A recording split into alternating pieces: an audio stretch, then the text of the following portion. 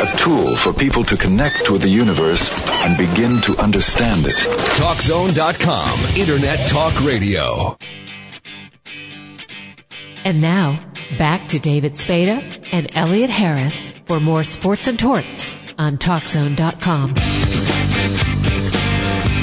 Elliot, let's get right to our next guest. We just finished with 88-year-old Ralph Kiner. Let's go younger. We're going young? We're going young. I'm looking for a crafty left-hander. Do you have anybody? I got a crafty left-hander, a 7-time All-Star. His number 19's retired by the White Sox, 84-year-old Billy Pierce. How you doing, Billy? Great, thank you. Real good. So, Billy, when I was Googling you yesterday, you've got your number retired by the White Sox. You got your face in the outfield. I mean, you're all over Comiskey Park. Or what's U.S. Cellular, sorry.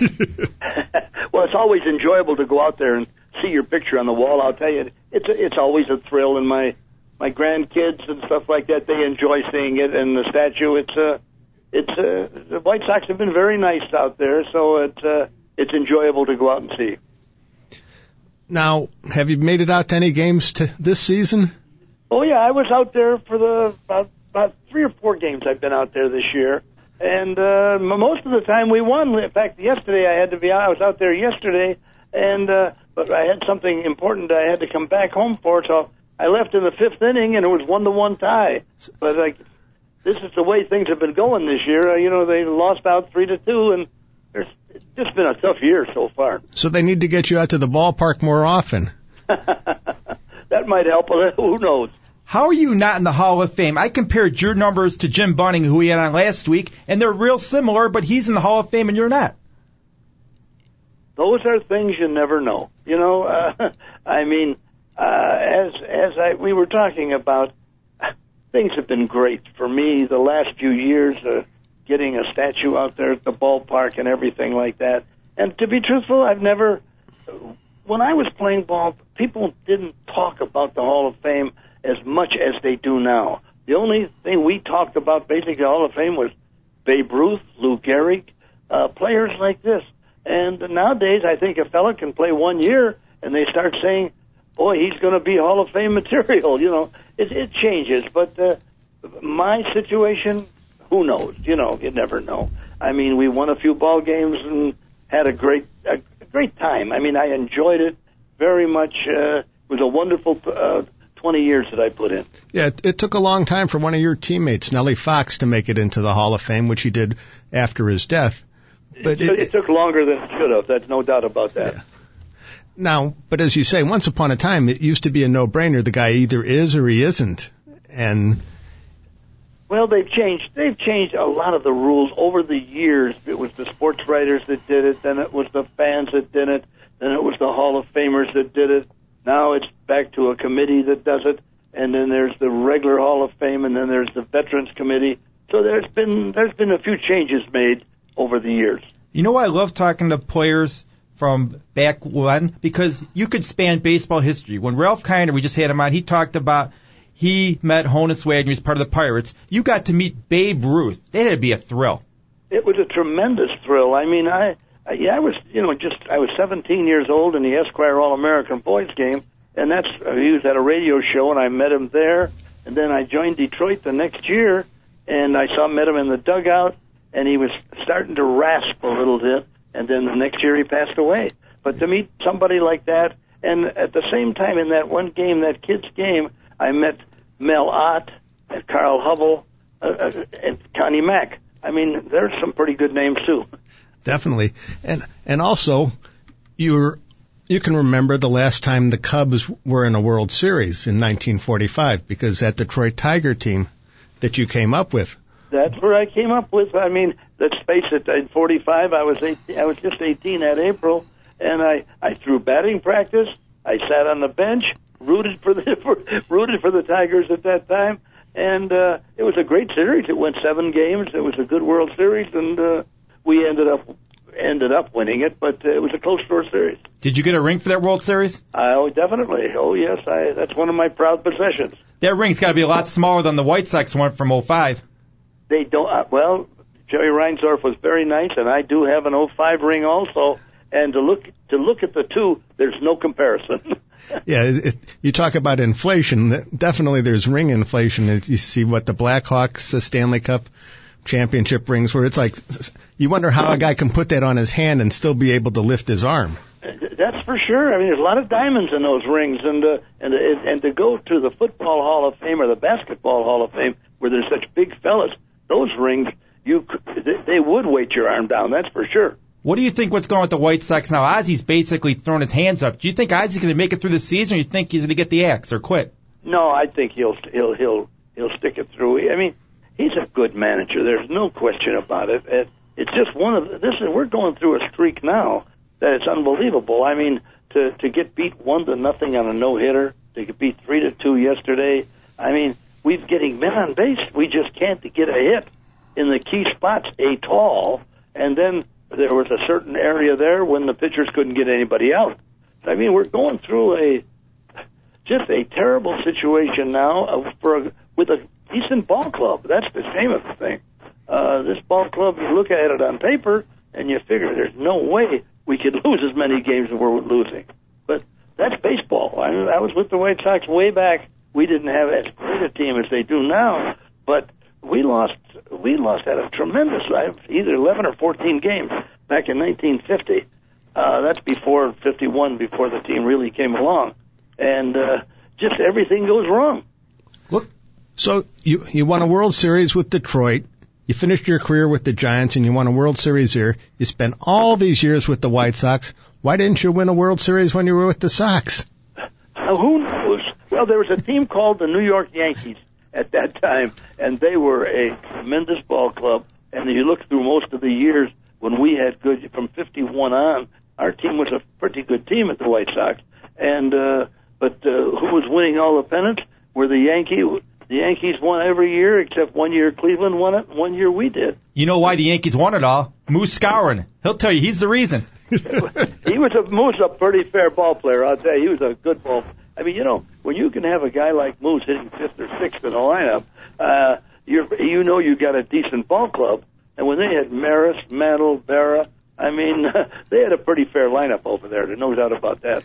And they had pretty good pitching. You went up against a guy named Whitey Ford, who ended up in the Hall of Fame more than a few times. Oh, many, many times we pitched against each other. Well, he was a very, very good pitcher. That Giant rotation was loaded when you were at the Giants. They had you had Gaylord Perry, and then you had Juan Marichal, right? That's true. And then, I mean, now Marichal and Perry were kind of semi-rookies, especially Perry. But we also had Jack Sanford won 20-some games that year. Billy O'Dell won 19 games that year. I mean, we had a pretty fair pitching staff, I'll tell you. And we just lost out, as you probably know in the records, in the seventh game of the World Series. McCovey hit a line drive with 2 on that we could have won it. But that's, as we always say in baseball, one of the greatest pitches in baseball is the atom ball, the ball that's hit Adam. If you don't have that, you're in trouble. Yeah, and he hit that ball about as hard as you could hit it. Oh, and he could hit them hard, too. Was it a Candlestick? Yeah. It was at Candlestick, yes. Now, unlike Stu Miller, you didn't get blown off the mound at Candlestick, did you? No, I didn't happen to, but I'll tell you, it was windy out there. It was windy, and at night it got cold. You had to wear a heavy jacket, and we even had parkas to wear and gloves in July. But it got cold out there. There's no doubt about that. Gaylord was talking last week to us about corking bats. Did he cork your bat when you hit? No. I don't know. I mean, there's been a couple situations that we've run into with cork bats, but I don't know if there was a lot of them, and I don't think Gaylord used one. I watched him hit. He didn't do that well. Now, but, who was the best hitter you ever faced? Ted Williams. Ted Williams is the greatest hitter that I think you can talk to almost anybody that played ball through the 40s, 50s, and part of the 60s, and they'll all say Ted Williams is the greatest hitter. What? No question, Mantle was a very good hitter, but not in Williams' class as far as a hitter. Who was the best all-around player? Willie Mays. Willie Mays could do everything. He could run, he could throw, he could catch the ball anywhere in the outfield, and he could hit home runs, and he hit for a decent average. He to me, I mean, there's many great ball players, but all around, from what I've seen in my day, Willie Mays would be number one. Do you think his career suffered because of the Giants moving out of New York into San Francisco in an era when people, if a game's on the West Coast, they had no idea how it ended? I don't believe so. I know when he first went out there, the fans were not there. They were thinking still about the AAA ball players. They had a fellow named Lyons and a couple other ones that hit a lot of home runs and things like that. But as the years went on, they got to respect Willie more and more and more. And I don't think it hurt his career any, because Willie hit the ball a lot of times to center field, right center, and right field that could, with the wind would carry. And he hit them hard enough in left field. But the left field was a tough field if the wind was blowing in out there, because it was pretty strong. Yeah. Now, contemporary ball players, where would you put a guy like, say, Albert Pujols? Not this year. You got that right. Surprising. I mean, it's unbelievable. I've watched him over the last 4 or 5 years, and he has been a tremendous hitter. And he looked like he could hit within any era at any time. And what's happening this year, I have no idea. Maybe it's these contract problems. I don't know. But I think nowadays there's a lot of pressure put on some of the players, either trying to equalize the highest salaries or get more, and whether it's them or the agents, I don't know who it is. But it certainly hasn't helped a lot of the ball players when there's still contract negotiations during the season. Yeah, now he's in a contract year, and the difference for him is millions and millions. Back in the day when you were playing, if a guy was in his, they didn't have contract years, but the difference would be $10,000, $15,000 if he was lucky. Sometime it was 500.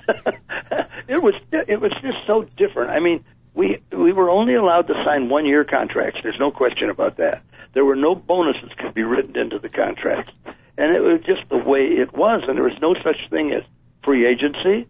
When I signed, I know when I was 17, and I was 37 when I quit, and 6 months later I got my official release. But that was 20 years taken up there, that you had no choice on what ball club you were going to be with if you were traded or wherever you went. So there's been a lot of changes in that. What do you think about Mark Burley? Mark Burley says, you know what, this might be my last year pitch, and I made enough money. I want to go enjoy my life. Well, knowing Mark a little bit, you never know what he's going to do. He can be a character. I mean, he has a lot of fun with the game. He enjoys it, and he enjoys life. He could be one of the few that he might do something like that. But I would doubt it rather much, because he enjoys playing ball. That's what you have to do. You have to enjoy playing ball. And a lot of guys today don't enjoy playing ball. They just are in it for the money. But thank you again, Billy, for your time. We really appreciate it. Very glad to be here. Thank you. That was 7-time All-Star Billy Pierce. He should be in the Baseball Hall of Fame. I'll agree.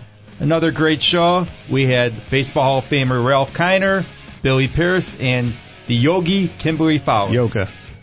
We'll get that straightened out. Oh, it's a yoga? Yoga. I thought the yogis teach yoga. You'd have to ask Yogi. Maybe we'll get Yogi on someday. About yoga? Yogi about yoga. Again, thanks for listening to Sports and Torts. Tune in again next week.